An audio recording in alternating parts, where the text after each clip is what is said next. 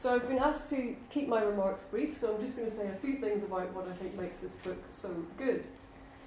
So first, as you'll be able to tell from Steve's presentation, it's a very good read.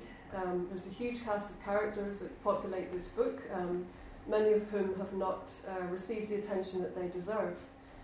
There are, of course, the villainous villains in the form of Batista, and to use Steve's words, the less than lovely UCL Americas. There's also a large cast of heroes, and importantly heroines, who are often forgotten in studies of organised labour, in the form of the Cuban workers who, often at considerable risk of their lives, took on their employers and ultimately the regime in acts of resistance that, as the book argues, made a material difference to the outcome of the revolutionary insurrection. Secondly, the book is meticulously researched and drawing on a wealth of untapped sources, including material from local archives, provincial archives, interviews with veterans of the labour movement and the revolutionary movement, clandestine publications, previously unused collections from activists' own personal archives. All of which, I should say, is really no mean feat, and it's a testimony to Steve's tenacity and charm and ability to negotiate the particular challenges that you can face in the Cuban research context. So what emerges is a very lively and variegated picture of labour activism in 1950s Cuba, woven together with the broader story of the revolutionary struggle against Batista.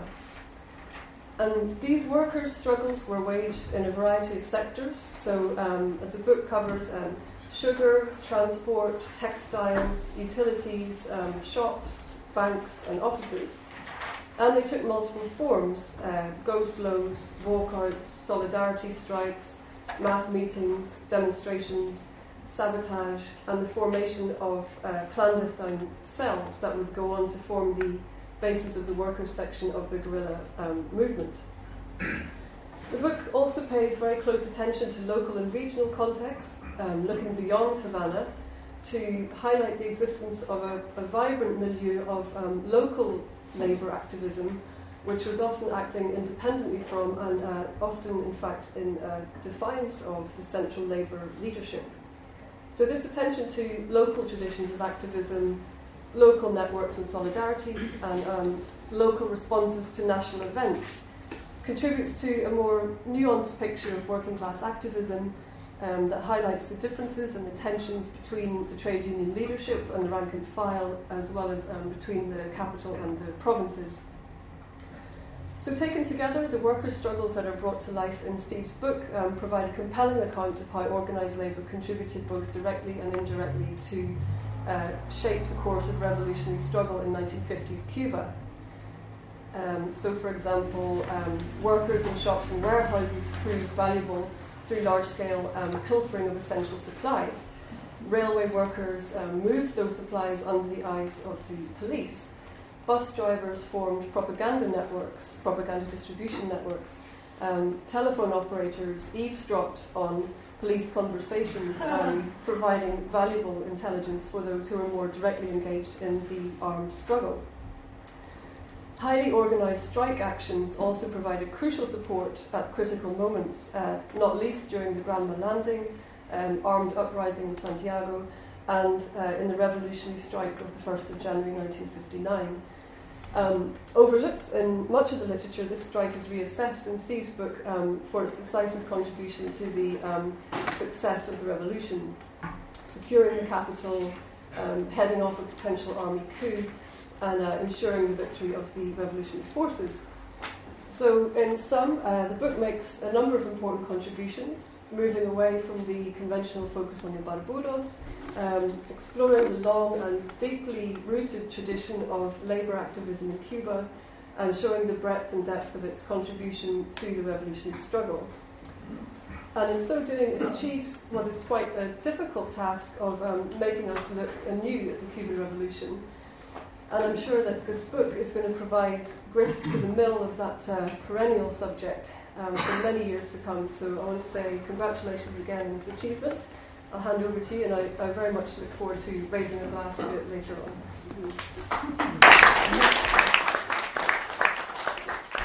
Well, thank you all for coming. And on the 30th of December 1955, the train crews on the Ciego de Avila to Moron line in central Cuba were on strike in solidarity with the sugar workers. The army, with fixed bayonets, surrounded the workshop in Moron, and the officer said, either the engines go out or there will be a bloodbath. That broke the strike. Unarmed workers whose trade unions were doing all they can to obstruct any generalisation of solidarity cannot really fight such a threat using traditional trade union methods. But there were, however, small groups of militants who emerged from this and similar defeated strikes who looked for new methods of defending their interests. And in this book I've attempted to trace their progress. The untold history of working class involvement in the Cuban insurrection of the 1950s emerges from the archives as a fascinating story of courage and organisation. Recovering from the defeat of an important series of industrial battles in 1955, a small but determined group of workers managed to build a clandestine labour movement in the face of an entrenched trade union bureaucracy and a brutal military dictatorship. This movement refused to accept the logic of capitalist industrial relations, which relate workers' demands to the employer's ability to pay. They organised unofficial strikes, produced a lively underground press, and combined industrial action with sabotage and armed conflict, thereby providing valuable support for the rebel guerrillas. By the end of 1958, they were able to organise two well-attended revolutionary workers' congresses composed of hundreds of delegates, and finally, they organised the most complete general strike in Cuban history. So, given such an impressive record, one wonders why the story is untold, particularly as the evidence is available in the archives for any researcher who cares to look. Perhaps it's because so much historical writing prefers to concentrate on the actions of great men and is blind to the ability of ordinary workers to take an independent and often decisive collective role in the development of events. So, in attempting to bring this hidden history to light and to provide an answer to the question, what was the role of organised labour in the Cuban insurrection, several subsidiary questions have arisen. And in answering these, hopefully a fuller picture of the actual role played by the workers emerges. What were the problems facing the Cuban workers during the 1950s? There was a profound contradiction at the heart of the Cuban economy. The national income, principally derived from the export of sugar, which provided 80% of the country's exports, was insufficient to maintain the wage rates and staffing levels historically expected by the workers, while at the same time also providing the profit margins the employers demanded. In order to maintain their profits, business interests needed to increase productivity, which they sought to do by cutting wages, decreasing staffing levels, and introducing new machinery. Such a redivision of the national income in favour of capital at the expense of labour did not prove possible under a democratic regime. This caused significant sectors of Cuban and US business to support the authoritarian solution offered by Fulgencio Batista's coup in 1952. They supported this in the expectation that an authoritarian regime would break workers' resistance to the implement of these cost-cutting measures. The Batista government supported and coordinated an offensive by the main groups of employers aimed at reducing wage costs, having first secured the support of the trade union bureaucracy by corruptly advancing the personal interests of the leadership. This productivity drive was conducted sector by sector, ensuring that no two significant groups of workers came under attack at the same time, thereby undermining the possibility of generalised resistance, rather reminiscent of the Ridley plan of the 1980s. This process was aided by the trade union bureaucracy, who played a moderating and conservative role. Whenever there was a danger of groups of workers bypassing the limits set by the bureaucracy, the government used repressive force to defeat them. This dual strategy of repression and corruption, which was employed throughout 1955, succeeded in defeating workers in the railway, banking, textile and brewing industries, as well as, most significantly, the sugar workers, who were half the trade union organised workers in Cuba. And this despite a series of bitterly fought strikes. 1955 to 56, sugar workers strike. I mean, this is the Carretera Central, the main road through the island, blocked by burning tyres, by cutting the every town in the sugar areas along the road was cut like this. Still, the army managed to break that strike by isolating it from other groups of workers and so on. Interestingly enough, the tobacco workers and the dockers, however, managed to resist the increased mechanisation of their industries, but a bit more of that later. But anyway, as a result of these defeats of the strikes of 1955, important sections of the Cuban working class adopted other methods of organisation and struggle to defend their interests. So, how was the Cuban working class organised? Cuba had the highest percentage of unionised workers in Latin America, but the Union Confederation, the Confederación de Trabajadores de Cuba, the CTC, which was headed by the General Secretary, Eusebio Mujal, as a nasty piece of work by anybody's standards. Even his friends couldn't stand him. This was completely corrupt. In 1948, Mujal had succeeded in defeating the communists who had previously controlled the Federation, and through a mixture of gangster violence and government patronage. Up to 1955, the CTC bureaucracy had appeared to defend wages and conditions and had largely maintained its hegemonic position of influence within the working class. However, in the face of this concerted employers' offensive, which started in earnest in that year 55, it revealed itself as unable and unwilling to safeguard working class living standards and was increasingly seen as part of the problem rather than part of any solution. The term organised labour can be used to describe working class organisation at a number of levels. There are the formal structures of the trade unions, and then there are a multiplicity of unofficial, informal structures through which ordinary workers defend their interests, often in the face of obstruction from the official bureaucracy. The role played by the Mujalistas, as the corrupt trade union officials were known, in undermining working class resistance, has led to an underestimation of the role played by workers in the insurrection. However, when you take into account the division of interest between the bureaucracy and the rank and file, the way is then open to searching for evidence of involvement by workers, distinct from the conventional view that merely considers official trade union activity. There were two successful general strikes against the Batista regime in August 1957 and January 1959, which are normally characterised as spontaneous. This is an example of the tendency for some historians to see an event as spontaneous, when in reality they just don't know who actually organised it. This use of the idea of spontaneity to dismiss events for which an author has no explanation ignores and dismisses grassroots organisation.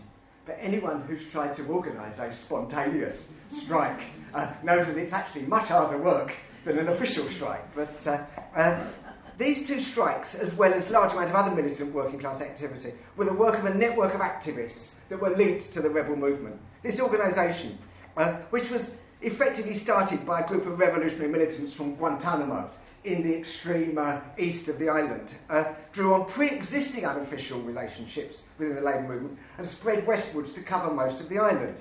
As well as organising strikes and demonstrations, these activists engaged in sabotage and provided logistical support for the guerrillas. This network was organised in some areas on the basis of a formal cell structure of one person knowing 10, knowing 10, knowing 10.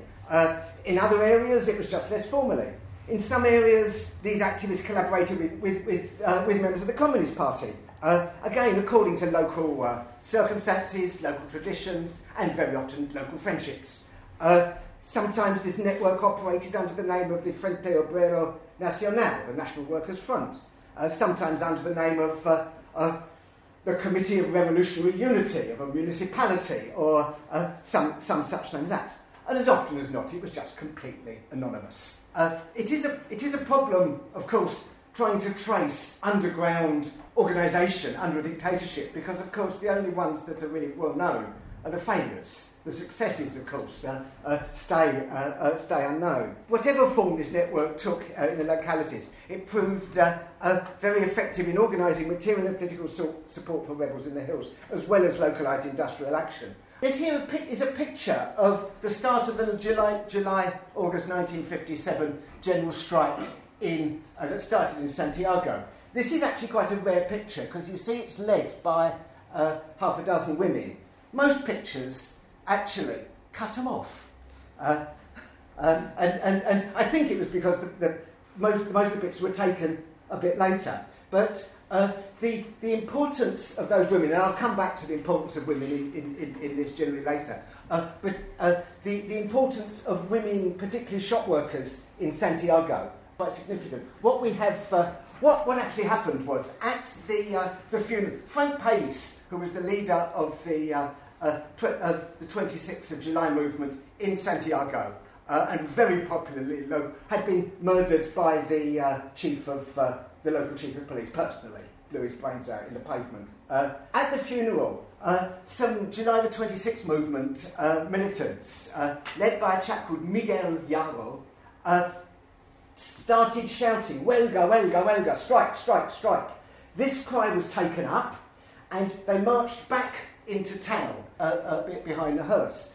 Meanwhile, and if you know Santiago, to come back into town from the cemetery, you pass the railway yards, you've got the Bacardi factory, and you've got the docks. As they came out of the cemetery, the train drivers started playing their hooters. That was the signal to the dockers and the drinks workers to come out on strike. They then marched round the town, and the women pulled all of the commercial workers and the administrative workers out of their offices in a general strike that lasted for 6 days. And I think, so that doesn't smack of spontaneity to me. But anyway, so what political forces were active in the Cuban working class politics? I've actually come to the conclusion that there were three what we might call poles of attraction. There was the Communist Partido Socialista Popular, the PSP, the Movimiento Revolucionario 26 de Julio, led by Fidel Castro, the 26th of July movement, and the trade union bureaucracy led by Eusebio Mujal. And here we have Juan Tacachel, who was the leader of the Santiago Dockers, and Ramon Alvarez, the leader of the workers' section in Santiago of the July the 26th movement, and a Bacardi delivery driver. And more of them in a minute. So from 1955 onwards, I would argue the main question of working class political life was the competition for support between the PSP, the July the 26th, and the official union machine. The Mucalista trade union bureaucracy really started to lose credibility after the defeats of 1955 and became increasingly dependent on state intervention to maintain its position. There were some splits in the union leadership which took two forms. On the one hand, internal jealousies and arguments over the divisions of spoil and corruption, and on the other hand, a few honest officials who opposed what they saw as a sellout of the workers' interests. This latter group was small in number, but really quite significant in their effectiveness. And I think of Conrado Becker and Julian Aleman, who I will mention later as two significant from this latter group. So by the end of 1958, I would argue that Mujal and his associates had become completely marginalised. The PSP, the communists, found their main support in those industries that were able, for various reasons, to resist the employers' offensive of 1955-6 and defend their conditions of employment. Principally the docks, the tobacco industry, and hotel and catering. In these industries, the communist line of mass struggle, la lucha de masas, still appeared to provide a way forward. However, in those industrial sectors that suffered defeat in the class battles of 54, 55, 56, particularly railways, banking, textiles and sugar, a small but growing nuclei of local workers' leaders turned to more radical policy. They became convinced that the only way the workers could reclaim their rights and regain democratic control over their trade unions was by the revolutionary overthrow of the regime. These militant workers were attracted to the armed struggle approach advocated by the July the 26th movement. Now, of particular importance, as I mentioned already, were a group of railway workers from Guantanamo. They developed a tactical approach that they called Movimiento Obrero Beligerante, roughly translatable, I suppose, as trade unionism on a war footing. And that combined traditional industrial actions, such as strikes, go-slows and demonstrations, with sabotage, bombing and other armed actions. And this dovetailed with the July the 26th approach, which relied on a general strike supported by guerrilla action to overthrow the dictatorship. Just to say, incidentally, that when I spoke of personal relationships, these two, despite being in different parties and having a very different conception of the struggle, had a long tradition of when the docks came out, Bacardi walked out. When Bacardi came out, the docks walked out. And that very much, that solidarity very much overcame their political differences.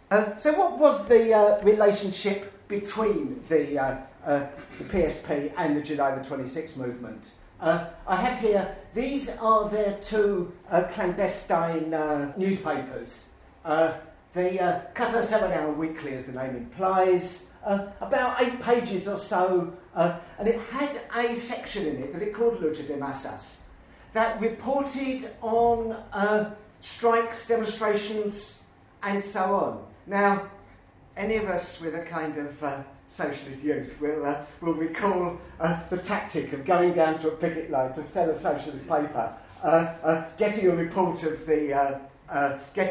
of what was going on, writing it up in the paper, going back the following week to sell it to the workers in real strike the week before in the hope that they'll buy it because their name's in the paper. Well, they did that, which of course is a remarkable, and of course, but we do know, for that tactic to work, it's got to be accurate. Otherwise you lose political credibility. So, by and large, Carta Semanal is a remarkable record of the small strikes, the small demonstrations, and so on. Vanguardia Obrera was a much more limited affair, very often came out on a much more occasional basis. The earlier ones, that rather nice masthead is done using a ballpoint pen on a Romeo stencil, which some of the oldest people amongst us may remember doing again in our youth. The growth of the Sección Obrera, the workers' section of the July the 26th movement, inevitably brought them into contact with PSP militants at a local level. The dynamics of workplace organisation forced these two groups of militants to interact, and while there was continued political debate and disagreement, a process of convergence started to occur, which was actually considerably in advance of the developing relationship between the two parties at leadership level. The two organisations had much in common politically, both advocating an egalitarian nationalist solution to the socio-economic crisis, assuming the necessity for a cross-class alliance, and seeing the revolutionary process as one that progressed by stages. Neither grouping openly advocated socialism. Their differences were largely tactical, with the PSP promoting unarmed mass struggle, while the July the 26th saw the need for armed action to defeat the forces of state oppression. Both organisations placed the general strike at the centre of their approach, but they had a very different conception of the tactic. To this PSP, it represented a traditional stoppage of work by the overwhelming majority of workers, who would thereby achieve their objective by sheer weight of numbers and by paralysing the economy. To the July the 26th, the general strike was more akin to a mass-armed popular insurrection. As opposition to the Batista regime grew, the difference between these two tactical approaches was tested in practice. The PSP leadership learnt the need for armed support, while the July the 26th leadership realised that popular support could not be summoned, but had to be built by relating to workers' economic and social interests. The process of tactical conversion, as I say, began at workplace level, but was boosted by the increasing brutality of the regime. As the army and police became frustrated by their inability to defeat the guerrillas, they vented their feelings on the civilian population. In addition to this random unofficial violence, there was increased activity by government death squads, which targeted sections of the opposition, but made a particular target of known working class activists, including communists.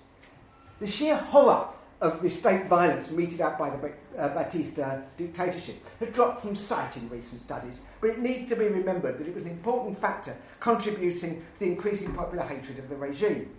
The common danger was another factor in pushing rank-and-file communists and Fidelistas together, as well as producing a feeling among many ordinary PSP supporters that they needed to arm themselves, if only in self-defence. So while there was a political convergence between the two organisations, the process of organisational convergence was slower, in part due to anti-communist attitudes within sections of the July the 26th, particularly in Havana. However, we have to be clear that anti-communism takes different forms. They're both right-wing and left-wing varieties, with the former being opposed to communists because of opposition to the collectivisation of property, while the latter frequently feel that the communists are insufficiently militant and overly bureaucratic, with a poor commitment to democracy. It's important to differentiate between these two phenomena, as left-wing critics of the Communist Party are frequently prepared to collaborate with communist militants once these have adopted a more radical approach, while the right-wing are generally resolutely opposed in all circumstances. The leading members of the July the 26th workers section fell into the left-wing category, and following the PSP's acceptance of armed action, were happy to work with the communists. A view of the Cuban Revolution, which sees the rebel victory as entirely the work of the guerrilla army, will necessarily see little contribution from the communists. If the role of organised labour is taken into account, the communist contribution becomes considerably more significant, as this is the area where they operated most effectively. Thus, their systematic agitation and propaganda was a key factor in maintaining independent working class organisation, while their organisation experience and pre-existing militant networks complemented the work of the July the 26th workers section. The other thing that I've mentioned between the East and the West, Havana and Guantanamo. So to what extent were regional differences important? Opposition to the regime was generally stronger in the East and least pronounced in Havana. When the nucleus of the rebel army arrived in the Granma, this gave the advocates of Movimiento Obrero Beligerante their first test. There were strikes and sabotage in Guantanamo in solidarity with the armed actions in Santiago on November 1956. Santiago 1956, a group of about 100 armed and for the first time uniformed rebels attacked various police posts in Santiago. The Cuban army, which was never much cop, it must be said. I do think that any army whose main enemy is its own civilian population tends not to be very good when faced with a well-trained and motivated military enemy. But in Santiago, the police and the army fled back to their barracks, even though they outnumbered these guerrillas about 10 to 1. Meanwhile, in Guantanamo, the railway workers went on strike. They isolated the town. Their job was to make sure that no reinforcements could arrive from Guantanamo into Santiago. But they did this so effectively, and in the process pulled the rest of the town out on strike as well, that this drew the attention of the leadership of the July the 26th movement to the contribution to be made by organised labour. And the Guantanamo workers were set up because after this, several of their leaders had to go on the run, and they were set up as a commission that went around the country, spreading their... I said that there was this relationship between Juan Tacachel and Ramon Alvarez. On this day when this happened, the Communist Party leadership in Havana had been forewarned and wanted no part of it. Juan Tacachel, who was actually on the Central Committee of the Communist Party, nevertheless, as soon as the action started, he pulled the docs out and strike. And I think that is probably the best example of that sort of local solidarity trumping the political line. And another question of regional importance was the influence of working class members of the July the 10th, 26 was much greater in Oriente, Matanzas and Las Villas provinces. So whereas they had the Havana underground was very large number of lawyers, doctors, and so on. In the east, it was much more working class. In the east, there was a much greater understanding of the importance and the power of working class action. And of course, another factor when we're considering regional differences is the influence of the trade union bureaucracy diminished the further we got away from the head offices as these comfortable bureaucrats. That picture there are a group of women whose sons had been either shot or tortured or both. That says, "Stop assassinating our sons, Cuban mothers." They did that demonstration on the day when the new United States ambassador paid his first visit to Santiago. The police turned the fire hoses on them and beat them. Now, given that the US ambassador was not particularly sympathetic to the rebel cause, nevertheless, he and his wife, watching these women being beaten, were outraged and complained. And I think this was a tactic that the rebels were very good at using. That army and police are less likely to beat women as badly as they beat men, and if they do, the outrage it causes is very much worse. And this was quite a common feature of the tactics. That picture down there is a group of administrative workers in the railway yards in Cienfuegos in central Cuba. When they discovered that they were being asked to process redundancy notices for drivers and engineers, refused to do it, posed for some quite formal photos for the local paper, and then half of them went down to the yards and picketed the men out, and the other half went round the town pulling out the shop workers. And the town went on what they referred to as a ciudad muerta, a dead city. Everything just shut. And all businesses had to close. Those that didn't found they didn't have any windows. And it was... but indeed, in a town where everything depended upon the railway, of course, so many of the businesses knew they depended on the goodwill of the railway workers, and any reduction in employment in the railway yards would mean less money and so on. So, and there probably wasn't a family in Cienfuegos that didn't have someone working on the railway, a bit like Swindon in the 1950s. But it is interesting again the way those women were able to picket out the men once they had the information, and it managed to delay the introduction of the redundancies. How significant was the involvement of organised labour in determining the outcome of the... As the crisis deepened, the army and police engaged in a campaign of terror, death squads, torture, and so on. Militant workers, even when unconnected to the rebels, were a particular target. The initial working class response to state terror was a series of strikes in Manzanillo, Bayamo, and Santiago. These, while helping to raise the levels of opposition, proved ineffective in preventing government violence. And that drew many workers, including sections of the Communist Party, into supporting the rebel forces. Even the 1957 strike, despite being the biggest demonstration against Batista before he fled, didn't seriously threaten the regime. In circumstances where a regime is prepared to use high levels of brutality to suppress workers' attempts to defend their wages and conditions, conventional mass action is not sufficient. Equally, I would argue, armed guerrilla action without mass support normally leads to isolation and defeat. The victory of the revolutionary forces in Cuba, I would argue, were due to a successful combination of both these tactics.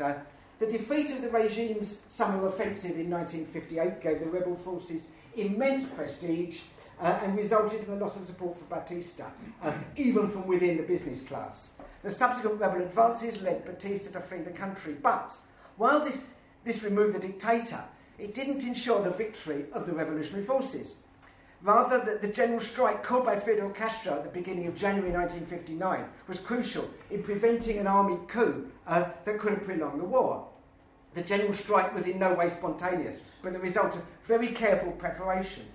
There were 2 well-attended workers' congresses in rebel-held territory in December 1958. The one in Las Villas had 800 delegates. Now, if you get 800 delegates, 800 shop stewards together for a revolutionary conference in times of peace, you'd think you're doing very well, wouldn't you? So to do it under the conditions of dictatorship, I think it was quite remarkable. These congresses agreed to organise a general strike at the start of the next sugar harvest, due to begin the following January. However, Batista fled before this, and the general strike had to be brought forward to prevent a military coup. This strike ensured the overthrow of the old regime. The importance, I would suggest, of this in determining the future course of events can't be underestimated. I think just to finish, really, part of what I wanted to do was analyse what was the course of events and the actual involvement of the working class in the insurrection. But also, to me, there was a question of like a rescue history as well. There are people here, and I've gone into, some may think, obsessive detail on occasions, of people who, as I said, I mentioned Conrado Becker earlier, who had a very comfortable life as vice president of the Sugar Workers Federation, managed to get himself expelled from the union for leading a strike, then proceeded to live a double life of legality on the one hand, while secretly organising underground. It's quite interesting how successful his double life was, because he was continually denounced by the Communist Party as a sellout, until Rafael Rodriguez went up to the Sierra, met Fidel Castro, and was told, lay off him, he's one of ours. And so on. He then, eventually, he blew it, and he had to go into, and he went and he ended up commanding a platoon in the, with, you can imagine, relief at last to be able not to have to keep leading this double life. Octavio Luis, a train driver from Guantanamo, who not only one of the big Guantanamo strikes, but also was in command of a platoon of railway workers whose job was to open fire on the police station as a signal for the strike to start. However, the cartridges apparently had all got damp, and they didn't go off, so they couldn't give the signal. And in the end, they had to provoke a policeman into shooting at them in order that the signal for the strike to start could happen. José María de la Aguilera led the 1955 Havana bank workers' strike, again was expelled from the union. He disappears completely from sight. There are vague references in.